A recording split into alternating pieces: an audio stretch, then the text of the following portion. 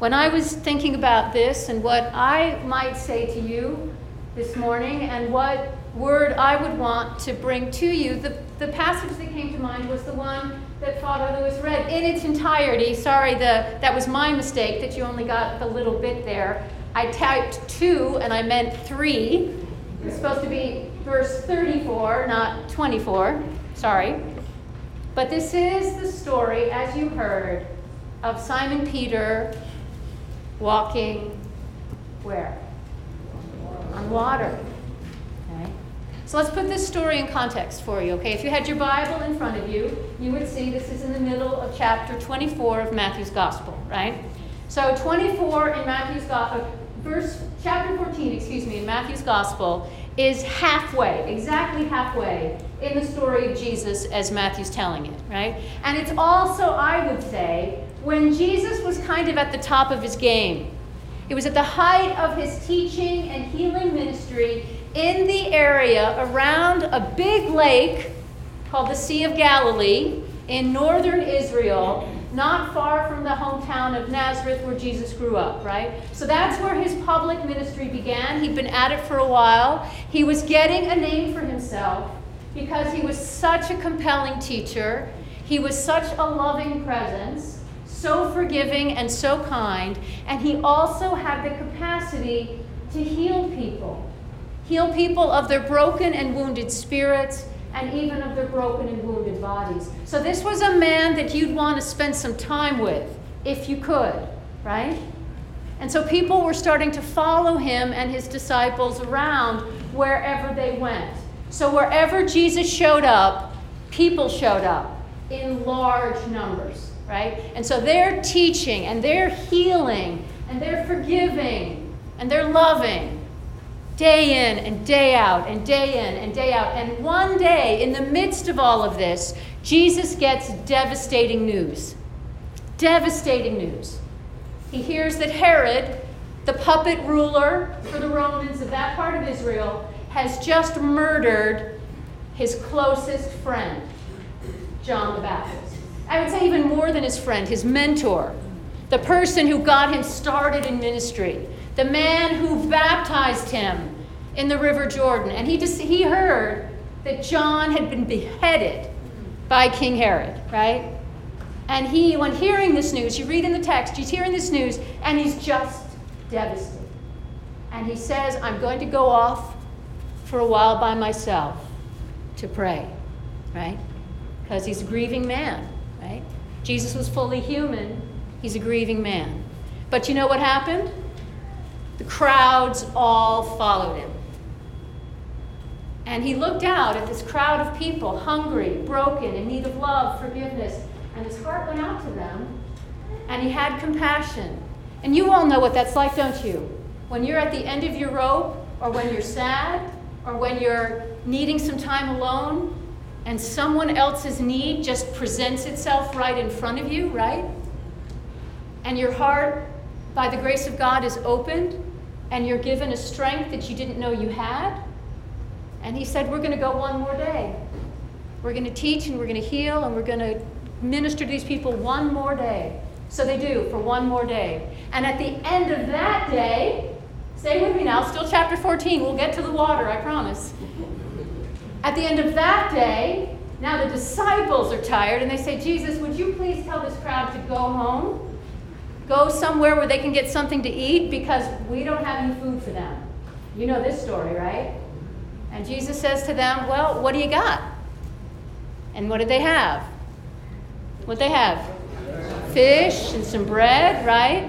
And he said, bring it here. Let's offer it to God and see what God will do.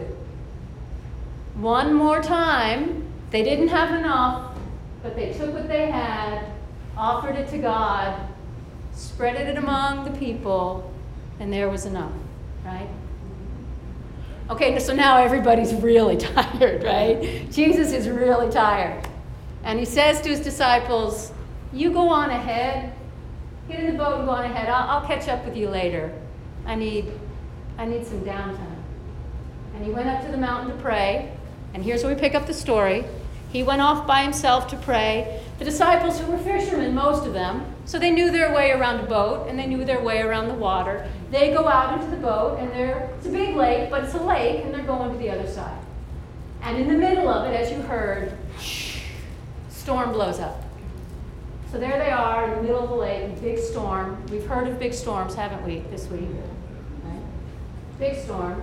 They're smart fishermen, they know what to do, but they're out there, and the wind's against them, so they're stuck out there. They're not going anywhere. So they hunker down for the night and just ride out the storm. Right? And early in the morning, here's where the story picks up. He said, "Oh, if you were dazing or thinking about something else now, I want you back. Come back." Early in the morning, they look out and they think they really think they're hallucinating. You know, when you're so tired and you look out and you think, "Oh my, there's a person walking. There's a ghost out there." That's what they think, and they're terrified, as you would be, until Jesus says to them, because we know, right? Spoiler alert, it's Jesus. Jesus says, "Hey, no worries, guys. It's me." Now, Simon Peter, you all know Simon Peter, right? So what are some of the characteristics of Simon and Peter, right? He's impulsive. He's first in the class. He's the kind of kid that always had his hand up first, right? "I know the answer, Jesus. I know the answer," right? Asked a question, be the first one to speak up, first one to take risks, first one to fall flat on his face whenever, right? Which was one reason why the other disciples still liked him, even though he could be such a goody two-shoes sometimes, because when he fell flat on his face, he was usually pretty humble about it. He'd get back up, say he was sorry, learn from his mistakes, and go on. So they loved the guy, right? Even though but he always wanted to be at Jesus' side. Always.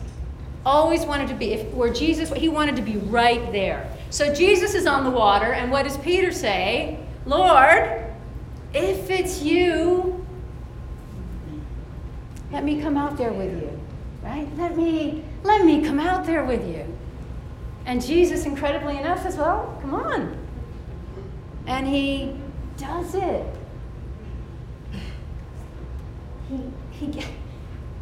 I know, it's in the book, right? But he gets out and he walks. And then the winds blow up and he's like, "Holy, I'm walking on water." And he begins to sink. It's like if you're ever around a baby that's learning how to walk, right? And they realize they're walking, and what do? They fall right back on their butt because they're just they want to get to where they're solid again. And then Jesus just matter-of-factly pulls him up, and together they walk in. Now, I know that's a fantastic story, right? But here's my point. Here's why I wanted to tell this story today. Each and every one of you, and me, we walk on water all the time. And we have ever since we were babies. You know why? I mean, not in the literal way that I'm talking about that we heard in the story, but in ways just as miraculous. Every time you have done something you had never done before, and up until that moment was impossible to you, and you did it, you were walking on water, right? Every time you stepped into a new environment that you had never been in before, and you took that risk, you were walking on water. Every time something was asked of you that you had been trying to figure out or trying to accomplish, and you couldn't do it, and then you stepped out again and you did it, you were walking on water. Right? And that's not a Christian thing. That's a human thing, right? That's not being extra superhuman. That's being completely human. God created us as water walkers, right? We were created. That's why babies are so fun to watch. Did I tell you I was a grandmother? I have a grandbaby in my life. So I'm getting to watch this all over again, right? But that little boy, every day, he's walking on water. The first time he could hold his head up. I've got a video of him eating with a spoon for the first time. It's hilarious. But the day before, he couldn't do that. And he's going to start walking, he's going to start running. He's going to go to school for the first time, just like you all did. Remember that? When you rode your bicycle for the first time? That's what we're created to do. What makes it a Christian thing, hear me now, is when we sense that it's Jesus calling us out on particular water. If it's you, Lord, tell me to come join you. So these are the times in your life and in mine when we feel it's a human thing for sure. And those looking around us who aren't Jesus followers may not have heard the call the way we're hearing it, but we hear and we sense it's Jesus who's calling us out there. And it's a risk and it's scary, but we're doing it. We're going to do it because of him. And sometimes we're like Peter and we want to go. It's like where we want to go most. And other times, it's the place we'd rather never go, right? Right? But we're going to go because he's calling us. I'm a grandmother. That baby can cry all day as far as I'm concerned. So I was thinking about this in my own life, and I had an experience as a young person. I was 17, and my parents were divorced and they were living in different parts of the country. And I was living with my dad, had been living with him for a long time. And for a whole bunch of reasons that would just take me way too long to explain, that whole family life just fell apart, just disintegrated. And I knew more than anything, I knew with as much clarity as I knew anything that I didn't have a place there anymore. And that I needed to go back and live with my mom, right? And I had to humble myself to do that because we didn't part on the best of circumstances, if you might imagine that. So when I was 17 years old, by myself, I left and traveled all the way across the country and left all my friends, all my community, all that, and just tended to leave. And I felt Jesus calling me there. Now I was talking to Father Bill before the service, and this is a story that probably many of you can relate to, some of you anyway, or your parents or grandparents. How old were you? 24? 24? When you all know this story, right? Some of you maybe have a similar story. God went across the world by himself, walking on water, or flying across, as the case may be. But you hear what I'm saying? It's that kind of risk. And when we do that and we feel God is with us, our faith, our resolve, our sense of who we are in the world grows. So those of you to be confirmed, all the young people in this room, and all of us who are young at heart, we all have some water walking ahead of us, don't we? We've all got water walking shoes.